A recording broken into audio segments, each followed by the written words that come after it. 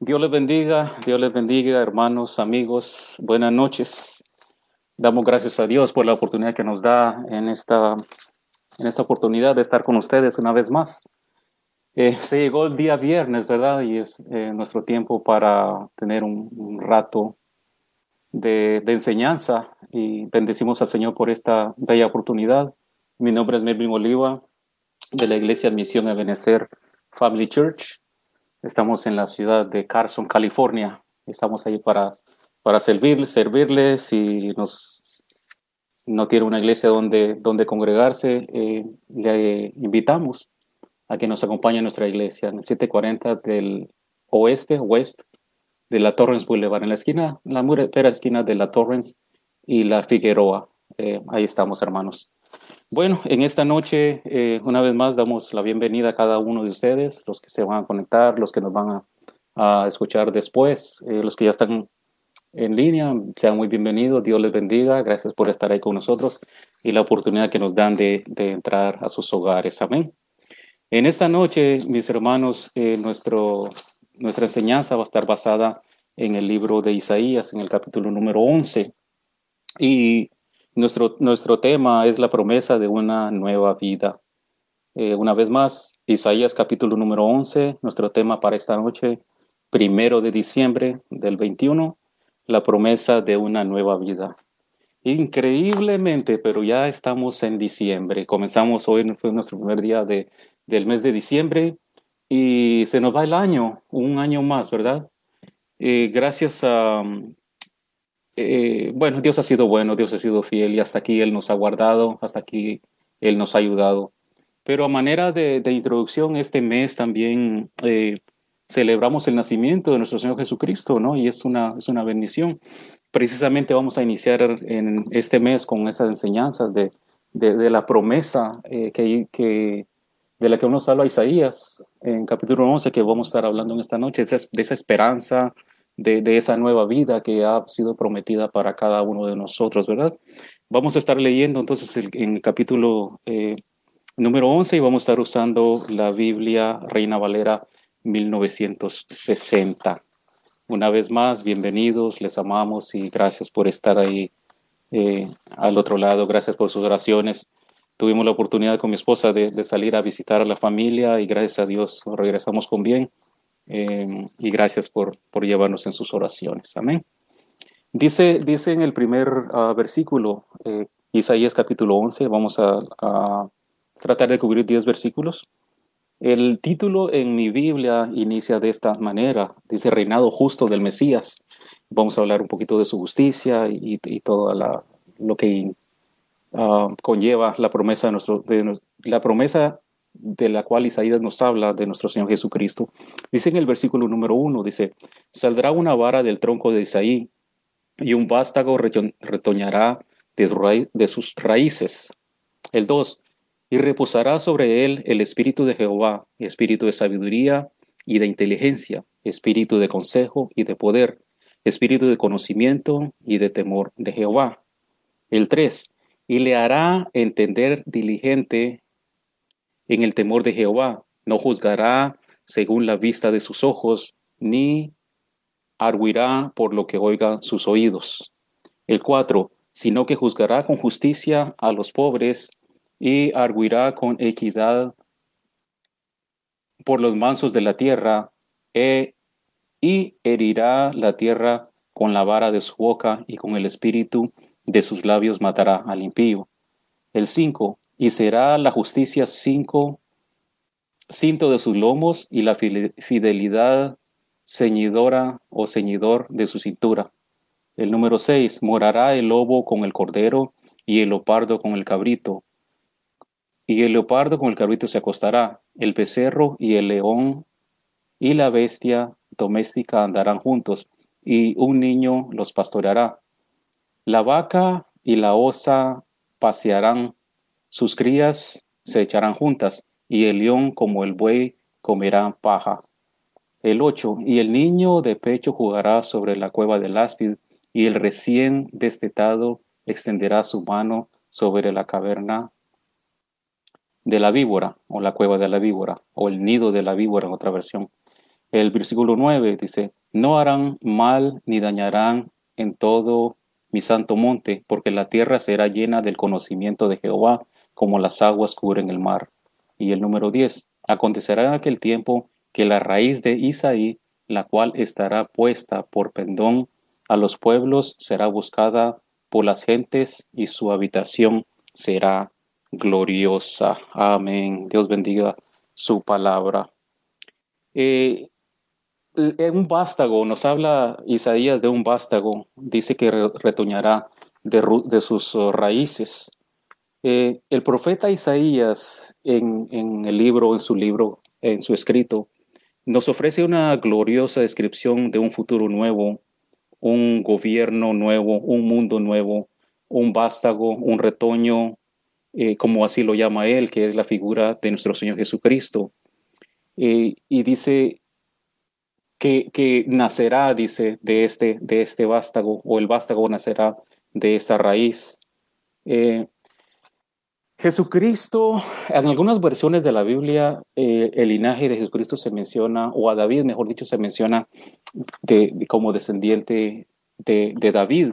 En esta ocasión, Isaías va más profundo y menciona al padre de David, a Isaí, quien sería de él, que de su descendencia nacería este vástago, que es figura de nuestro Señor Jesucristo. Hay una palabra que fue traducida o que se traduce en la escritura de Isaías, que es la palabra netzer, y este es un derivado del nombre Nazaret. Y esto lo leemos en la comparación con Mateo 2:23. Y mire cómo conecta la promesa o la profecía que hizo Isaías, cómo conecta. Dice en Mateo 2:23, dice, y vino y habitó en la ciudad que se llama Nazaret, para que se cumpliese lo que fue dicho por los profetas, que habría de ser llamado Nazareno. O sea que cuando Isaías escribe esto, él dice que va a venir de la línea de Isaí y que también van a ser de Nazaret y que va a ser este nuevo vástago o Jesucristo va a ser quien va a reinar, pero vamos a entrar un poquito más adelante en esto. La escritura o la profecía que hace Isaías fue escrita más de 700 años y fue escrita mucho, mucho antes del nacimiento de nuestro Señor Jesucristo, de nuestro Salvador y Señor. Habla Isaías de un gobernante que traería paz, de un gobernante que traería justicia, de un gobernante que tendrá bondad y que con bondad va a gobernar a este mundo. Eh, las profecías, cuando se hablan de las profecías, estas profecías, o la profecía en este caso de Isaías, él lo escribió inspirado por Dios, inspirado por el Espíritu Santo, 700 años de que esto sucediera. Las promesas, hermanos, mis amigos, las promesas que están en la Biblia, las profecías que están en la Biblia, se van a cumplir. La palabra de Dios se va a cumplir. No sabe uno cuánto tiempo va a durar. Muchas veces estamos esperando que Dios, alguna palabra que Dios que hayamos recibido, o estamos esperando una promesa, estamos esperando algo en la palabra, que se cumpla la palabra de Dios. Algunas de ellas se cumplen más rápido, otras duran un tiempo más. Por ejemplo, esta del nacimiento del Mesías duró 700 años. Se imagina usted el tiempo que duró, que se esperó para esto, pero al fin llegó. Las promesas de Dios se van a cumplir, su palabra se cumplirá. No en el tiempo nuestro, no en el tiempo que nosotros anhelamos, quisiéramos, pero definitivamente la palabra de Dios se va a cumplir. La profecía esta de Isaías del nacimiento de este nuevo rey, del nacimiento del vástago de Isaí, se cumplió parcialmente con el nacimiento de nuestro Señor Jesucristo. Y conforme vayamos ahondando en la palabra del Señor, veremos que todavía está pendiente la segunda parte de la profecía, que es cuando venga su reinado ya, cuando venga Él como rey. O sea que la primera parte son dos partes, son dos porciones de la promesa. Una es el nacimiento del Mesías Y la segunda, el segundo cumplimiento va a ser cuando Jesucristo venga como rey, cuando Jesucristo venga como juez, como rey, a gobernar en este mundo por siempre y para siempre. Entonces podemos decir que la primera parte de la profecía ha sido cumplida y fue cumplida allá en Belén, allá en Nazaret, cuando Jesucristo nació como en un pesebre, como un niñito pequeño, eh, indefenso, y que vino a dar su vida por nosotros y que nació, creció y dio su vida por nosotros. Y estamos pendientes a la segunda venida de nuestro Señor Jesucristo, que será mucho, mucho más diferente a la primera venida. Estamos iniciando el mes de diciembre y durante este mes vamos a estar hablando del nacimiento de nuestro Señor Jesucristo. Y es alegre celebrar el nacimiento de nuestro Señor Jesucristo, ¿no? Nosotros lo celebramos como familia, como iglesia, celebramos su nacimiento, porque aunque no sabemos la fecha, no hay una fecha precisa cuando Él nació, pero de que nació, nació, porque la palabra lo dice, porque la Biblia lo dice, porque la profecía lo dice, porque lo sabemos, Él nació y nació en un pesebre por usted y por mí. Entonces, la segunda parte de esta profecía será cumplida en su segunda venida a este mundo, como ya lo mencionamos. Esperamos con alegría, hermanos, con mucha esperanza el retorno de Jesús a este mundo, donde cada uno de nosotros tendremos la oportunidad de verle cara a cara, de ver cómo es Él, de verlo en persona para estar con Él por toda la eternidad. Amén. Así es que debemos esperar su venida con mucha alegría, con mucha ansiedad, con mucha esperanza, porque hay una vida eterna, hay una vida hermosa, bella, que está preparada para cada uno de nosotros, si le somos fieles hasta el día final. Amén. En el versículo 2 y 3 dice en el versículo 2, dice, y reposará sobre él el espíritu de Jehová, espíritu de sabiduría y de inteligencia, espíritu de consejo y de poder, espíritu de conocimiento y de temor de Jehová. Jesucristo, cuando Jesucristo vivió entre nosotros en calidad de hombre, en calidad de humano, Él tenía anduvo en el Espíritu. Él, como humano, caminaba en el Espíritu, vivía en el Espíritu, se movía en el Espíritu y todo lo que hacía, lo hacía en el Espíritu.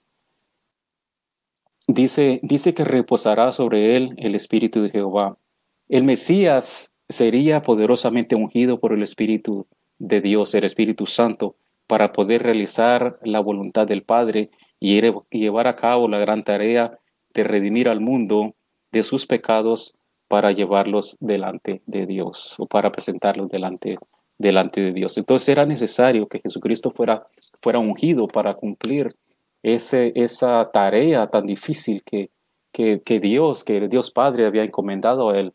Tenía que haber una fortaleza especial en su vida para poder cumplir la tarea tan difícil, la tarea tan grande que nuestro Señor Jesucristo llevó. Dice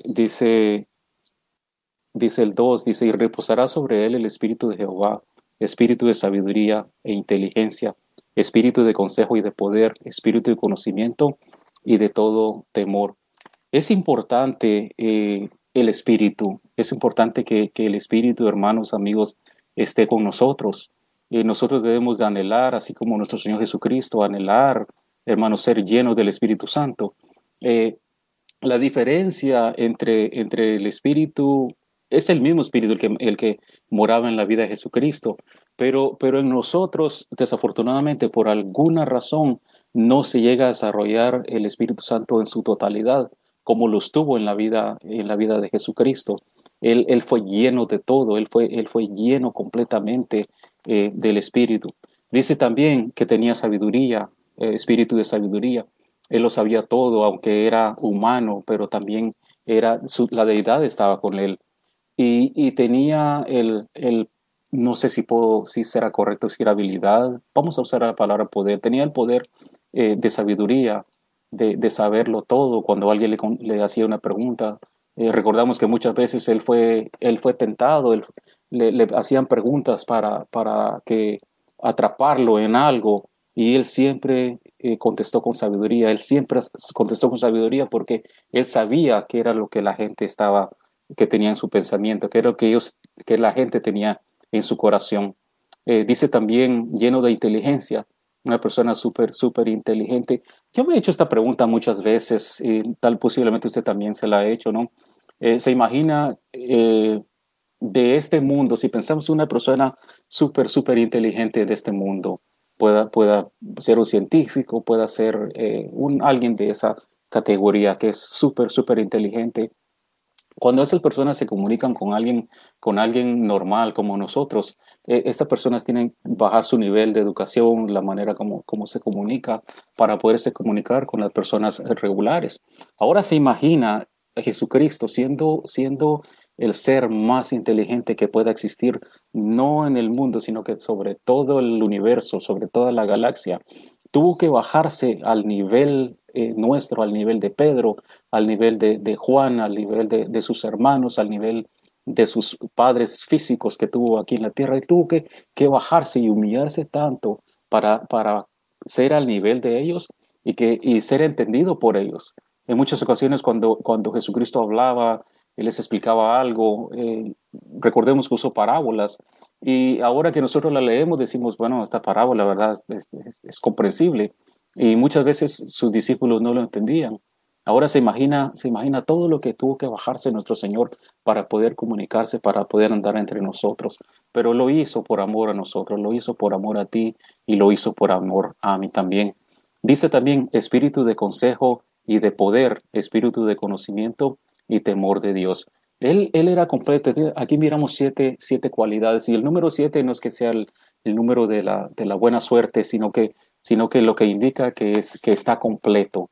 Es completo, no es buena suerte ni nada de eso, sino que en este caso son 7 cualidades lo que lo hacen a él ser completo por todo, ¿no? Continuamos, dice el versículo número 3.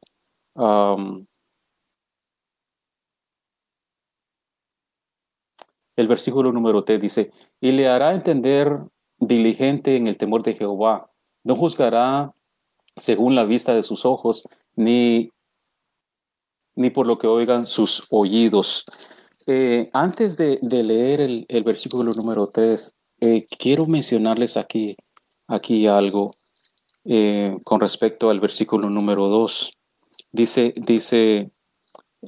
el Mesías sería poderosamente ungido por el poder del Espíritu Santo para poder realizar la voluntad del Padre y llevar a cabo la gran tarea de redimir al mundo de sus pecados y para llevarlo ante Él. En Lucas 4:18 nos narra este día tan especial cuando Jesús abre el libro y lee el cumplimiento preciso de esta gloriosa profecía. Dice así, este texto no quiero pasar por poquito, lo paso por alto, pero me llena de alegría y me hace, la piel se me hace un poquito, eh, bueno, usted me entiende. Dice, el Espíritu del Señor está sobre mí. Fíjese, dice, el Espíritu del Señor está sobre mí, por cuanto me ha ungido para dar buenas nuevas a los pobres. Me ha enviado a sanar a los quebrantados de corazón, a pregonar libertad a los cautivos y vista a los ciegos, a poner en libertad a los oprimidos. Mira la unción que había sido derramada sobre nuestro Señor Jesucristo. Es que cuando leemos esto, mi hermano, mi amigo, es para alegrarse, yo siento algo especial aquí adentro porque la unción que nuestro Señor Jesucristo que traía con Él, que vivía con Él, que andaba con Él, dice, para libertar, era para sanar. Cuántos milagros hizo nuestro Señor Jesucristo, cuántas personas Él liberó, cuántos que estaban sufriendo, Él pudo libertar. Eh, Eso es emocionante, dice, a dar vista a los ciegos, a poner en libertad a los oprimidos. ¿Sabe qué es lo que me llena de alegría? Que este Espíritu Santo que habitó, que estaba con nuestro Señor Jesucristo, es el mismo Espíritu que está hoy en medio nuestro. Ese Espíritu de Dios está sobre nosotros, está en nosotros, está con nosotros. Y nosotros podemos ser ungidos por este Espíritu. Cuando decía al principio, lamentablemente no llegamos a este nivel. Bueno, estamos hablando de que Jesucristo es Dios, ¿verdad? Y posiblemente no podríamos jamás llegar al nivel que Él está. Pero imagínese que aunque sea una porción pequeñita de ese Espíritu Santo fuera derramada en nosotros. Imagínese usted que una porción de ese Espíritu Santo fuera derramada en su vida, para honra y gloria del Señor. Habrían sanidades, habrían milagros, miraríamos cosas maravillosas en alrededor nuestro. Amén. ¿No lo llena de alegría eso? Que ese espíritu que estuvo con Dios, el mismo espíritu, dice en otra porción de la Biblia, que resucitó de los muertos al Señor Jesucristo, ese mismo espíritu habita en cada uno de nosotros. Amén. Es hermosa esta palabra, mis amigos, mis hermanos, es hermoso, porque tenemos la oportunidad nosotros también de ser ungidos con ese Espíritu Santo. Lo único que tenemos que hacer, ¿verdad? Es pedirlo, suplicarle a Dios, pedirle a Dios que nos lo dé y estar dispuestos a recibirlo, ¿verdad? Pero sería glorioso que usted y yo fuéramos llenos de este maravilloso Espíritu Santo. Continuamos entonces, dice, el profeta Isaías menciona la obra del Espíritu Santo con más frecuencia que cualquier otro autor del Antiguo Testamento. Recordamos que Isaías profetizó unos 70 años antes de Cristo, y la exactitud con que la palabra se cumplió siglos después en Cristo, esto es maravilloso. Usted no lo cree. Imagínese 700 años y la precisión con la que él lo escribió, y la precisión con que se cumplió la profecía que él había escrito. Todos los detalles que Isaías profetizó, de lo que él escribió, se cumplieron en la vida y en el tiempo de nuestro Señor Jesucristo, en el Mesías prometido para cada uno de nosotros. Pero se imagina usted 700 años, esos son 7 siglos, 7 siglos, no es que lo vimos nosotros con nuestros ojos, pero tenemos la oportunidad ahora de leer, de aprender y vivir este tiempo hermoso, que la palabra de Dios verdaderamente se cumple. Amén, porque se cumplió esta bella y hermosa promesa. Esta promesa nos llena de esperanza a cada uno de nosotros. Cuando venimos a Cristo Jesús, cuando aceptamos a Cristo Jesús como nuestro Señor y Salvador, no solamente entramos a una nueva etapa, una nueva dimensión en nuestra vida. No solamente dejamos los que tienen vicios, los que tenían vicios, los que practicaban pecado. No solamente dejaron el pecado, no solamente dejaron el vicio, sino que entraron a una nueva dimensión de vida. Y no solamente las bendiciones que tenemos aquí en la tierra como hijos de Dios, porque somos bendecidos. Usted y yo, mis hermanos, somos bendecidos. No solamente eso, sino que lo más hermoso sobre toda esta bendición que usted y yo tenemos es la promesa de la vida eterna. Es el saber, es tener esta garantía, esta seguridad, esta certeza de que el día que nosotros nos vayamos, que el día que nosotros ya no estemos en este mundo, que muramos, vamos a ir eternamente con nuestro Dios. Vamos a ir eternamente por siempre y para siempre para estar en la misma presencia del Señor. Entonces, esa es la promesa más hermosa que la iglesia espera. Esa es la promesa más hermosa que usted y yo esperamos. Es la promesa de la vida eterna. Eso, hermano, nos tiene que llenar de mucha alegría. El número 2, sabiduría, inteligencia, consejo, poder, conocimiento, temor de Jehová. Estos 7 elementos solo comprueban la plenitud del don que habita en él. Es hermoso. Bendito sea nuestro Señor Jesucristo. Amén.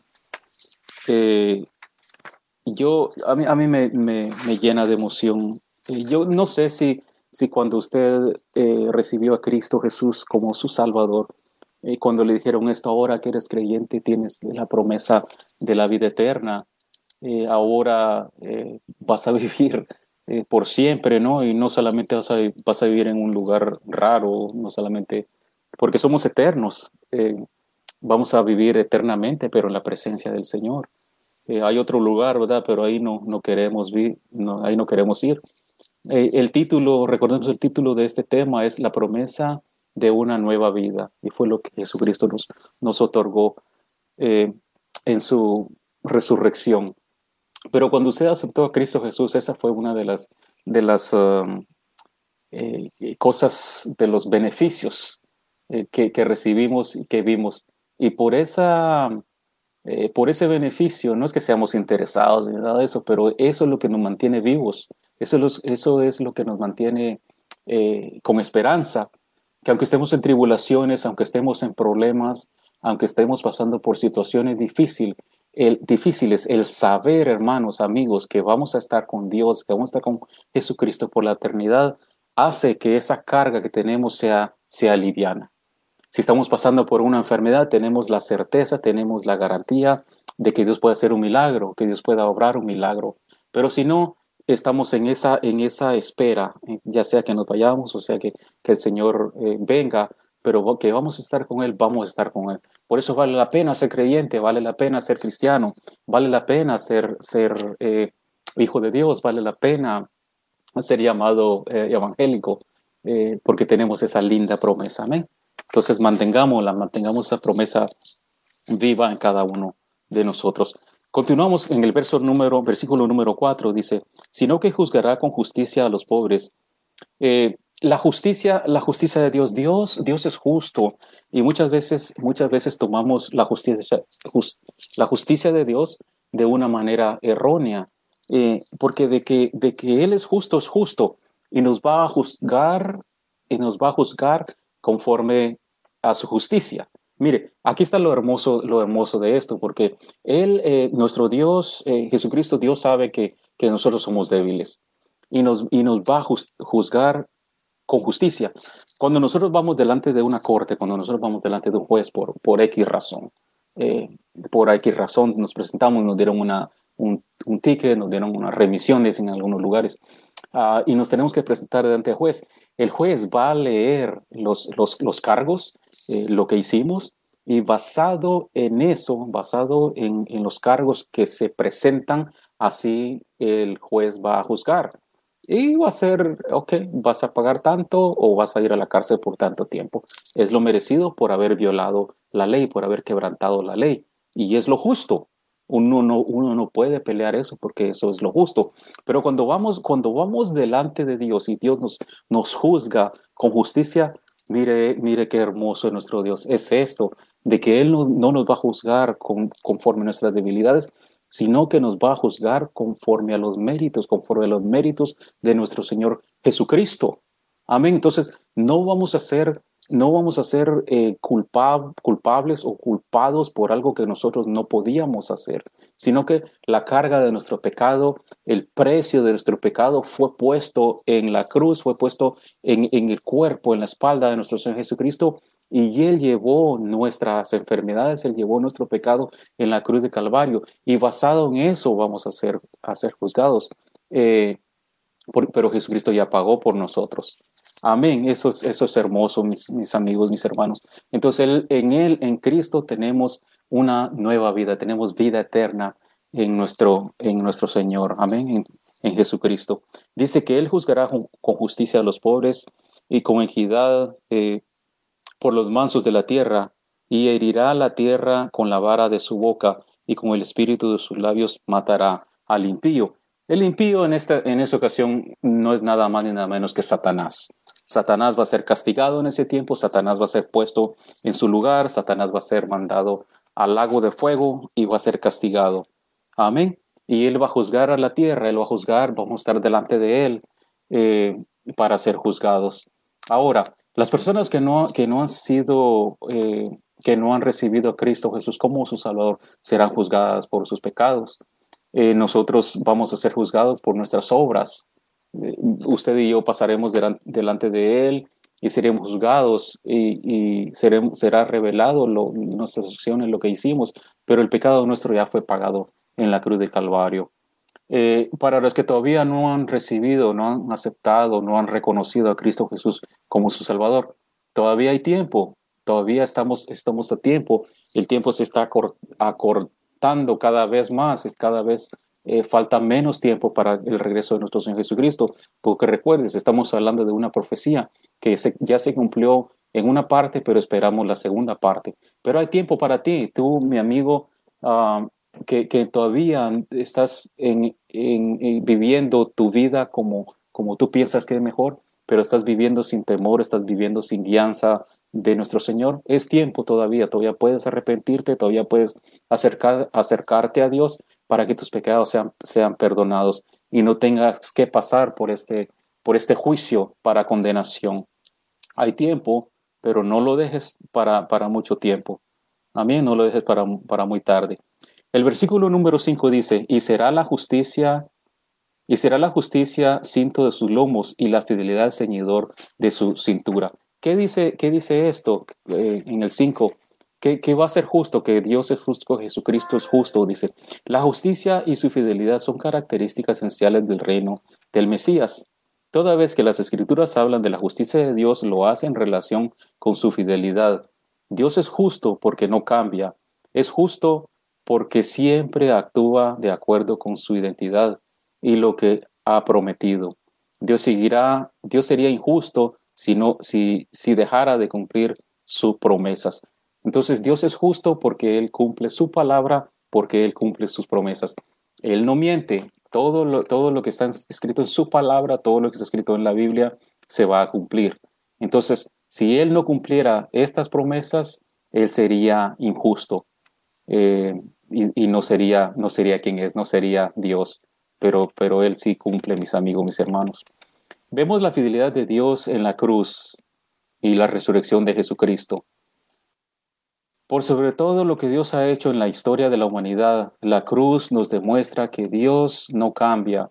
Pagó el precio más alto precisamente por el pecado nuestro.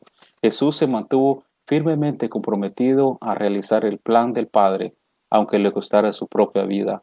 Pero Dios, que cumple fielmente todas sus promesas, resucitó a su Hijo de entre los muertos y por medio de él nos ofrece a todos librarnos de la esclavitud del pecado y de la muerte y del castigo eterno.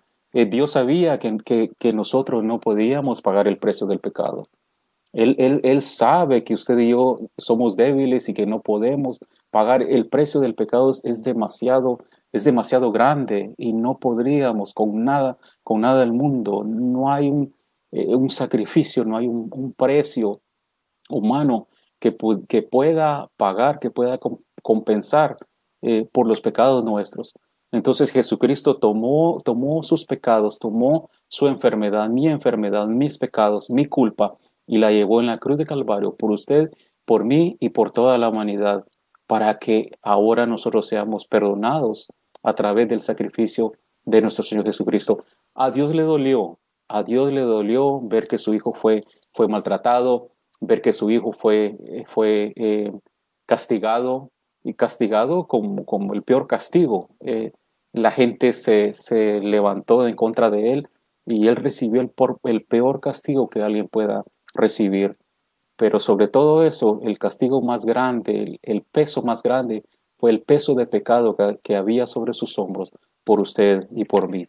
Pero Dios en su justicia dice, permitió que esto sucediera porque Él sabe que no había nadie, ni hay nadie que pueda llevar a hacer ese trabajo por nosotros. Y él lo hizo, hermanos, amigos, por amor a ti y por amor acá a la humanidad. Miremos ahora el versículo número 6 al 9. Vamos a cubrir tres en este momento. Dice el 6, morará el lobo con el cordero y el leopardo con el cabrito. Se acostará el becerro y el león, y la bestia doméstica andarán juntos, y un niño los pastoreará. La vaca y la osa pasearán sus crías, se echarán juntas, y el león como el buey comerán paja. Al 9 dijimos, y el niño de pecho jugará sobre la cueva del áspid, y el recién destetado, o sea, el niño, extenderá su mano sobre la caverna de la víbora o la cueva de la víbora. Y el 9, no habrá mal ni dañarán en todo mi santo monte, porque la tierra será llena del conocimiento de Jehová, como las aguas cubren el mar. Esta cuadro, esta escena que vemos acá es la escena perfecta. Y esto va a suceder solamente cuando Jesucristo venga um, a establecer este reino perfecto. Para este tiempo ya pasó la gran tribulación y ahora será establecido ese reino donde todo será paz, donde todo será armonía. Y el ejemplo es de que el animal salvaje, el león, el tigre, estos carnívoros, van a jugar con la cabrita, con el cordero.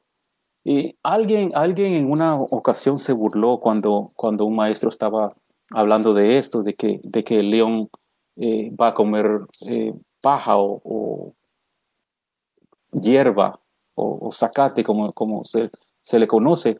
Y dice, ¿cómo es posible que un carnívoro, dice, va a comer zacate? ¿Cómo es posible esto? Eso es una farsa. Y dice el maestro, dice, mi amigo, dice, para Dios no hay nada imposible. Él puede hacer que cualquier animal, por carnívoro que sea, se convierta vegetariano. Y para Dios no hay nada, absolutamente nada imposible. Él lo puede hacer. Él puede hacer que el león empiece a comer pasto de la noche a la mañana, porque Él es Dios y Él puede hacer cualquier milagro. Esto es un simbolismo, esto es una señal de la clase de paz que habrá en este tiempo. El niño no le va a tener miedo a la serpiente no será venenosa, no habrá maldad en ese tiempo, es lo que está diciendo la palabra, sino que todos viviremos en armonía no habrá violencia, no habrá dolor, no habrán guerras, y todo será lleno de paz, porque Jesucristo estará reinando y Él estará reinando con justicia. En aquel día ya no habrá maldad, no habrá hostilidad, y aquí se simboliza por el sosiego de los animales durante el reino mesiánico o el de Mesías. La paz en la tierra será lo normal, será lo natural. No habrá maldad, como ya dijimos. La Biblia nos habla de la redención y será precisamente acá donde no habrá más dolor ni maldad. Posiblemente has pasado por tanto dolor y tanto sufrimiento. Y todo esto, hermanos, todo esto, amigos, que estamos viviendo es momentáneo. Aunque a veces se hace difícil la carga, aunque tal vez se hace difícil por lo que estás viviendo, puedes estar seguro, puedes estar confiado que la palabra de Dios se cumplirá y que estaremos con Él por siempre y por la eternidad, en un mundo lleno de paz, en un mundo lleno de tranquilidad, donde no habrá guerras, donde no habrá enfermedad, donde no habrá más dolor. Y esa vida ha sido prometida para todo aquel que ha decidido aceptar a Cristo, que ha decidido dejar a este mundo y recibir a Cristo como su Señor y Salvador y vivir una vida plena para su gloria y para su honra. En Hebreos 10:23 nos dice la palabra de esta manera, dice, mantengamos firme sin fluctuar la profesión de nuestra esperanza, porque fiel es aquel que prometió. O sea, cuando leemos las promesas en la palabra, cuando leemos las promesas en la Biblia, tenemos que tener la certeza, la garantía, la seguridad que el que lo prometió lo va a cumplir, porque es fiel. Y Dios puede hacer cualquier milagro, porque no hay nada, absolutamente nada imposible para Él. Posiblemente, repito esto, posiblemente estás pasando por una dificultad, pero mantente fiel. Dios a su tiempo hará ese milagro por el que estás esperando. Dios lo va a hacer porque su palabra y sus promesas se cumplen. Amén. Eh, Casi terminamos. Dice, este reinado se le conoce como el reinado justo del Mesías, nuestro Señor y Salvador. No hay nadie justo como nuestro Dios, y Dios en aquel día será buscado de la raíz, el descendiente de Isaí, y todos lo encontrarán. Todos los pueblos vendrán a él, y él será su habitación. Estaremos con él para siempre. En aquel tiempo, cuando todo esto pase o cuando cuando sea la gran tribulación, el mundo, la gente no va a tener a quien acudir. Y Él va a estar ahí, Dios va a estar ahí para recibirlos, o para recibir todo aquel que en este momento le rechace. Él va a estar ahí, pero el mundo antes de este gobierno, antes de que Él gobierne este gobierno milenial de nuestro Señor Jesucristo, antes de eso va a haber pruebas, va a haber tribulación, va a haber dolor, van a haber guerras. Y Dios no quiere que pasemos por eso. La iglesia no va a pasar la gran tribulación, la iglesia no va a estar en la gran tribulación. Y de eso es lo que Él te quiere librar.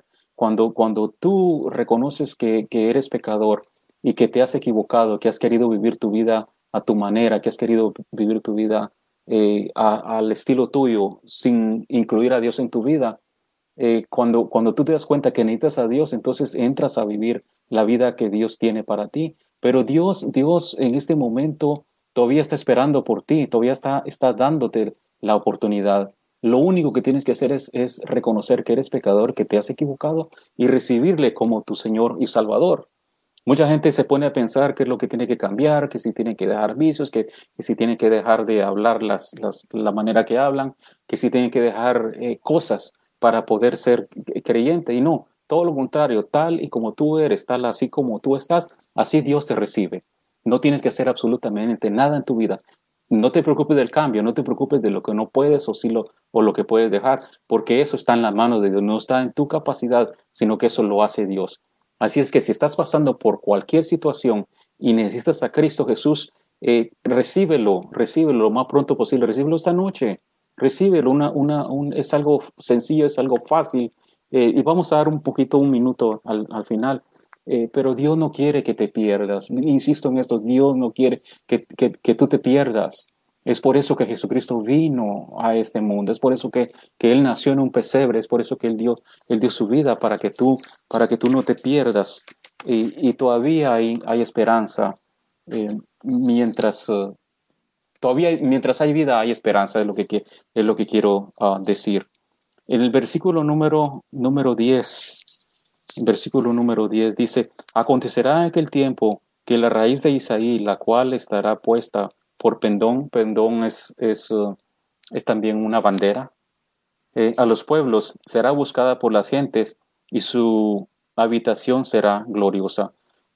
Eh, Él será bandera, no va a haber ningún pendón, ninguna bandera extra, sino que es Él, es nuestro Señor Jesucristo, que va a estar ahí para los pueblos, para Israel, para todas las naciones del mundo, y va a estar también para ti. Pero ¿para qué esperar tanto tiempo? ¿Para qué esperar tanto tiempo si hoy es el día de esperanza, hoy es el día de salvación? El título de este mensaje, como dijimos al principio, es La promesa de una nueva vida. Y eso es lo que Dios tiene preparado para ti, para tu familia, para ti especialmente. Es la promesa de una nueva vida. Yo no te hablo de religión, no te hablo de que cambies tu peinado, que cambies tu manera de vestir, no, no, no. Sino que te hablo del amor de nuestro Señor Jesucristo, de ese amor que tiene por ti, que dio a su Hijo, de ese amor de Dios por ti que dio a su Hijo, y de ese amor de Jesucristo que entregó su vida en la cruz de Calvario para que tú seas salvo. Amén. Así es que no queremos cerrar este momento sin darte la oportunidad de recibir a Cristo Jesús como tu Salvador. Mira, esta oración es bien sencilla. Dice así, repite esto, por favor.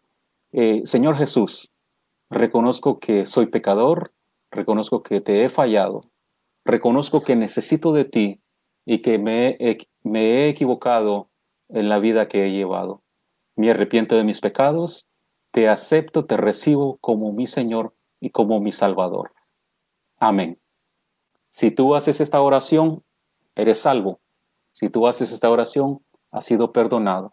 Y mi consejo es que mi recomendación es que busques una iglesia donde congregarte, acércate a Dios, acércate a Jesucristo. Él tiene muchas, muchas cosas para ti. Si no tienes una iglesia donde congregarte, te invito a mi iglesia, Misión Ebenezer Family Church. Estamos en la ciudad de Carson, California. el 740 de la Torrens Boulevard, en la esquina de Figueroa y Torrens Boulevard. Ahí estamos para servirte, nuestros servicios a las 9 de la mañana en inglés y a las 11 en español. Así es que ahí te esperamos si no tienes dónde congregarte. Bueno, este ha sido nuestro estudio de esta noche. Espero que sea de bendición para ti. Y si estás pasando por alguna situación, estás pasando por alguna prueba, no dejes de perder la esperanza, la confianza, que lo que vivimos en este mundo es pasajero. Lo eterno que es la vida que Dios tiene para ti y para mí es eterno. Y cuando decimos eternidad, mi hermano, es por millones y millones de años y estaremos con Él por toda la eternidad. Muchísimas gracias por este tiempo. Que Dios les bendiga. Nos miramos en los que vamos a la iglesia el domingo, nos miramos el domingo y estaremos ahí en la iglesia para adorar al Señor. Amén. Siempre estamos cuidándonos por el COVID-19. Todavía no se ha terminado, pero estamos ahí con todas las precauciones, ¿verdad? Pero va a ser un gusto poder verte y juntos adorar al Rey de Reyes y Señor de Señores, a nuestro Señor Jesucristo, nuestro Dios Todopoderoso. Les amamos, les amo en el nombre, en el Señor y espero verles, si no aquí, allá en el cielo, ¿verdad? Para mis amigos que están lejos y que no pueden ir a la iglesia. Dios les bendiga, que tengan una buena noche y nos seguimos viendo. Bendiciones para todos.